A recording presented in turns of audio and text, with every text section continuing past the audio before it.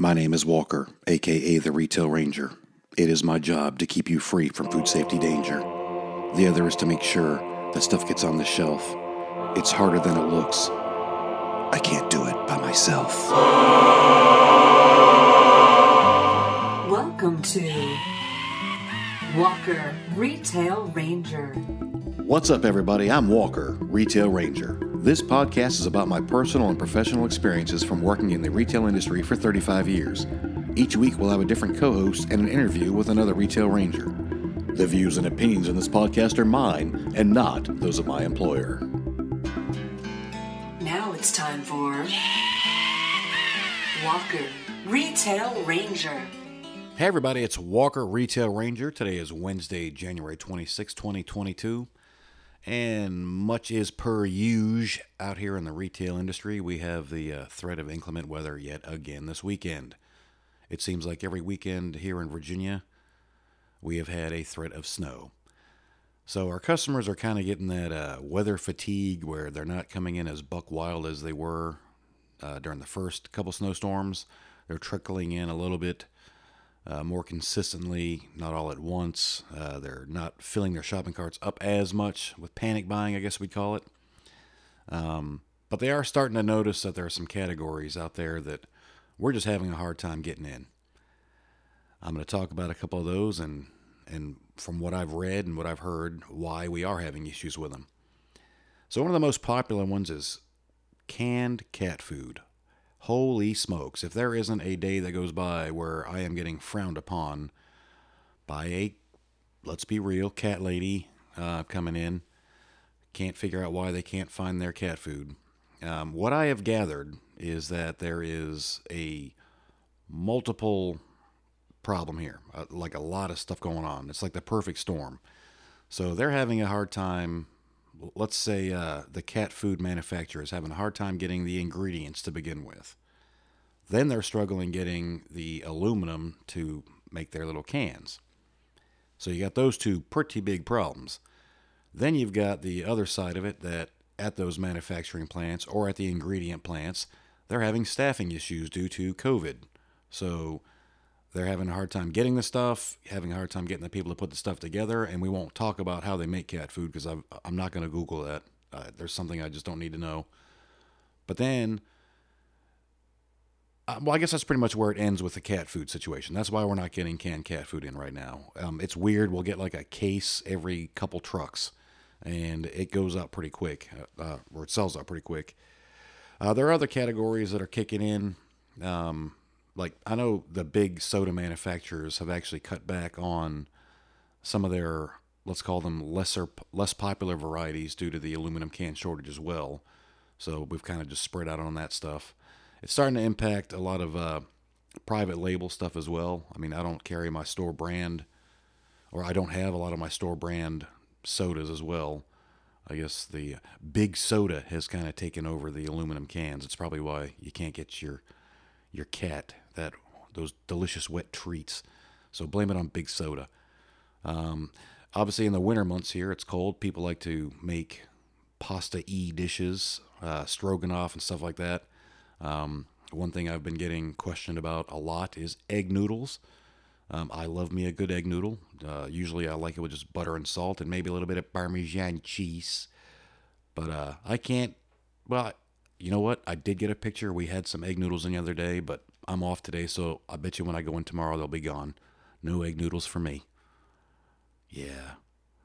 So one of the biggest ones, which was kind of weird, cream cheese has been very scarce as of late, and I Googled it because I had a customer say, what's going on with cream cheese? And I know the typical ingredients, COVID, staffing, supply chain, blah, blah, blah.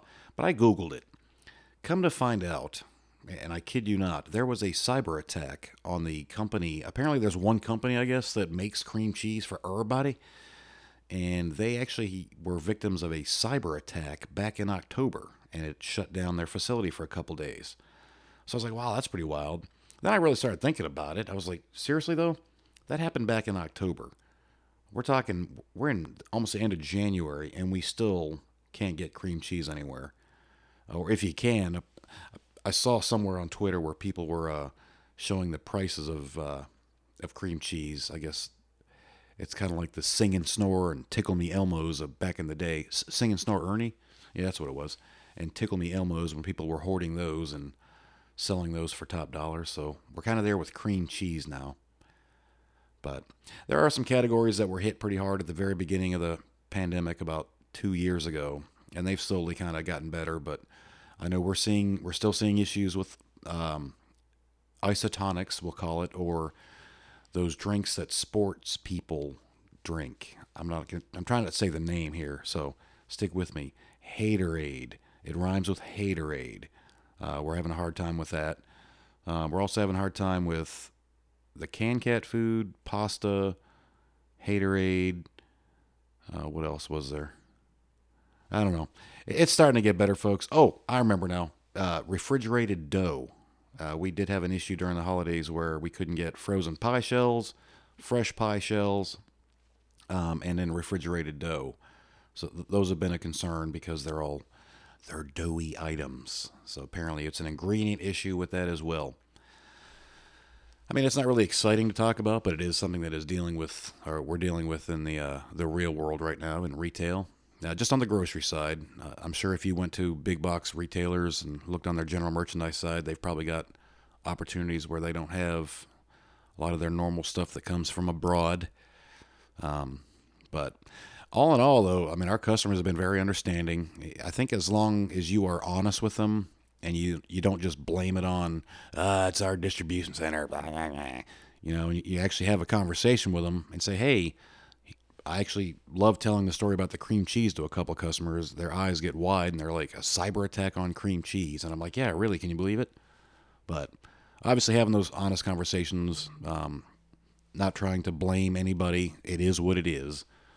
So, and when customers see you out there on the floor and you're talking about that, they know that, you know, you're doing your best to get whatever you can get out on the shelf. But anyways, that's pretty much the topic for today. I just wanted to check in. It's like I said, it's a balmy Wednesday out there, and I have started a website. It's www.walkerretailranger.com. Just set that up today. So right now, all I have on there is where the different places where you can access this podcast. So still learning that, and I want to definitely shout out to my wife for supporting me with this crazy dream, and financially and psychologically supporting me, let's just say. All right. Thanks, Liz. Appreciate the equipment and cash. But anyways, thanks for tuning in, and we'll catch you on the flip side. Peace. Thank you for listening to us and letting us be ourselves. We appreciate what you do to get stuff on the shelves. Stay safe out there. Do what you can to avoid any danger. Have fun, work hard, and be a Retail Ranger. You've been listening to Walker Retail Ranger.